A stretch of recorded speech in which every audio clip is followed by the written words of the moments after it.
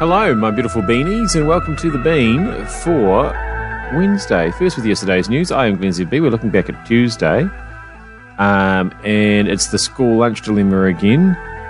Why are we having to give kids school lunches? Why are kids hungry? I think Kerry's asking the same questions, so I better not steal her thunder. In the wake of ChatGPT's success, this is the bit of AI that you can basically ask to do anything. Write your dissertation for your master's degree, whatever you like. Google has got its own now, so that's good. It's good to have more ways to cheat at life. The stupidest thing you've ever done, and taking the rubbish out. But before any of that, Waitangi Day. We're a bit over it, are we? If Chris Hipkins had spoken in Te Reo or used notes, which, by the way, he did both. I mean, he did actually have notes. He was holding them the whole time. He maybe didn't read them as much as Luxon did. But that was the barrel we ended up scraping for coverage. Who spoke in Te Reo, who used notes, and a big tisk-tisk from the bit players who didn't like it and were seemingly affronted by it. You know, when it dissolves into political bickering, it just becomes tedious, doesn't it? I mean, we have enough of that all year round, don't we? Do we really need it on Waitangi Day too? One of the arguments around our National Day is how we engage and involve people more in it. And I'm just not sure scaring them away from participating by judging everyone on how they participate is the answer. I personally couldn't care less who spoke from notes, who didn't. I'm not sure off-the-cuff speeches are necessarily any better, to be honest, than ones with notes. Off-the-cuff speeches can get very rambly and long-winded, and if you're someone with a message to get across and you've got a limited time and you want to make your points well, then having the foresight to prep and make notes on that just seems like the right thing to do. So another day of petty point scoring and judging, and in that is the lesson, I reckon, as to why Waitangi Day is something many people are choosing to ignore rather than participate in. The notes thing is interesting to me, far more interesting than Waitangi Day itself. Sorry to say, Kate. For two reasons. Firstly, when Christopher, I insist on still calling him Christopher, first got the job as national leader, people used to go on about how he could talk without notes. He was such a great speaker, he can talk for ages without notes.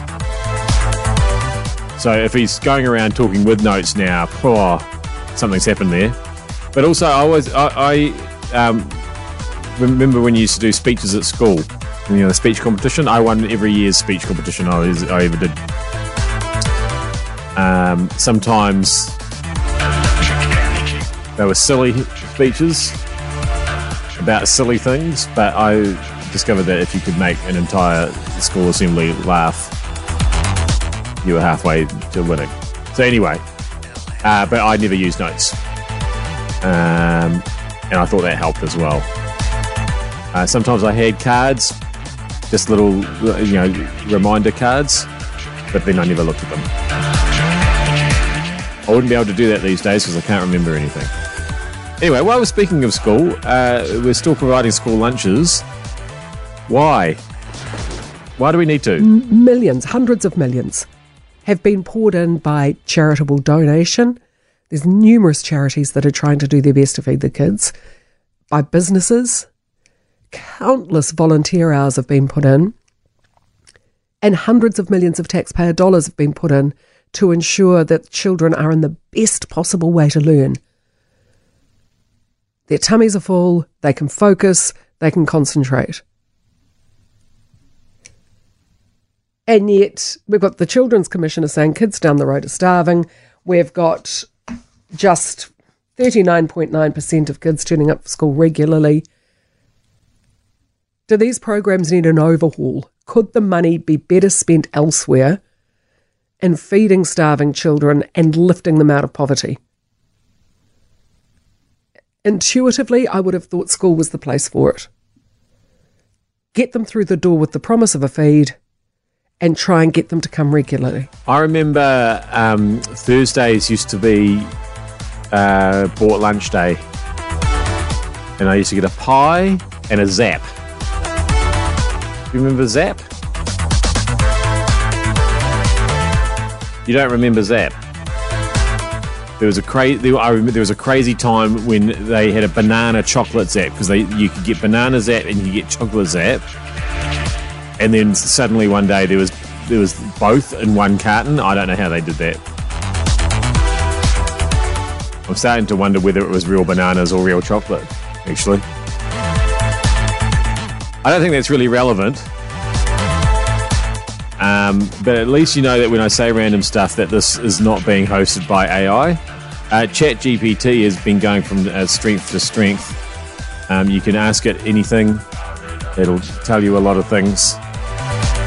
It can write stuff for you. You can have a conversation with it if you want.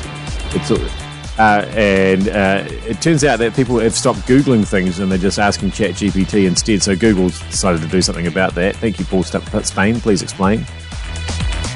It's explain. That's what we should call this segment. Paul, is this a good thing for the world? Look, I think we've got some pretty interesting times ahead with artificial intelligence really becoming incredibly mainstream that we all can tap into. ChatGPT has started that with Microsoft, and we're expecting to see that in Microsoft's Bing search engine as an option soon. And now Google jumping in on the game. I think it's going to be very, very interesting. I mean, Paul, apart from the fact that it's kind of novel and a bit of fun, what am I actually going to use this for in my life? Well, look, I think it'll vary from person to person. You know, I can imagine in a newsroom you're wanting to collate information from all sorts of sources and get that summarised. That's the sort of thing that you can use this for. I think all of us will find things that we can hand to the AI, to the bots, to save us time and to help us out. Yeah, I think it's like anything. You use it as a tool. I used ChatGPT yesterday when I was writing an article, not to write the article for me, but to summarise the information I've been given about what I was writing the article about. And then I sort of did it off that and then referred back to the original source just to make sure that it was all correct. And it just helped me do a bit of a different aspect of things. It's like anything, it's a tool. I think you're going to get in trouble if you rely on it completely. But if you use it as a tool, it's like a spell check, you know? Sometimes you want to spell the words wrong. Why would you want... Hey, have you ever done anything really stupid like fill up your boat with gas only to find that you stuck the Bowser into the rod holder instead of the tank? An Aussie bloke did that, cost him $600. What's the stupidest thing you've ever done? I've driven down the farm race with a bike on the roof and gone straight underneath the centre pivot. Yeah. I've also jumped in the ute one day and the phone went with the hands. Had this long animated conversation with a contractor, and that buddy pissed off when I finished. Started the truck, stuck it in reverse, went straight through the bloody garage door. So probably the one that I need to say today we've had a bit of a mare this morning. Yeah. My wife brings me up and goes, "We've got a problem with the freezer." And I go, "What?" She says, "Oh, I could smell it." I lifted the lid and so it's farming. You'll know about the Simon. We knock a kettle beast over and we fill a great big chest freezer up with meat. Yep. Last week I had a bit of a flat tyre on the tractor. I shot into the workshop and that's where the freezer is. And I think I unplugged the freezer. Plug in the compressor. I think I may have forgotten to. Isn't that the worst smell in the history of the world, Sean? It's always the things too that you say to yourself, look, whatever happens, don't let me forget that I've got the bike on the roof or that I've unplugged the freezer. I must come back, and then you never did.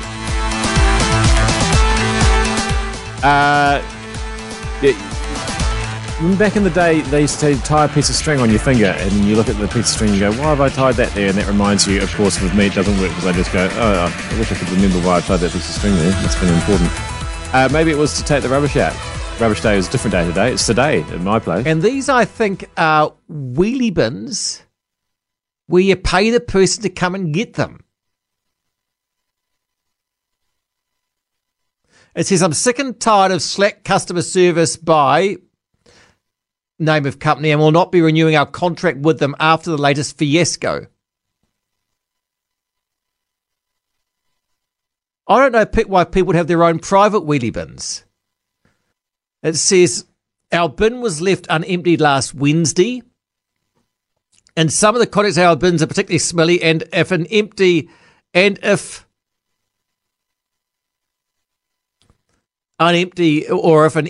missed, like it hasn't been emptied, after 2 weeks, the stench is foul.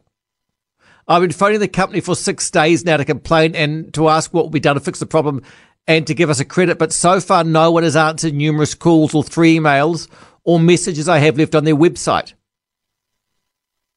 What is the best action to take? Can you and your listeners please make suggestions when this occurs? I've been putting our bin out at the curb at 7 p.m. on Tuesday evenings for Wednesday emptying for 12 and a half years.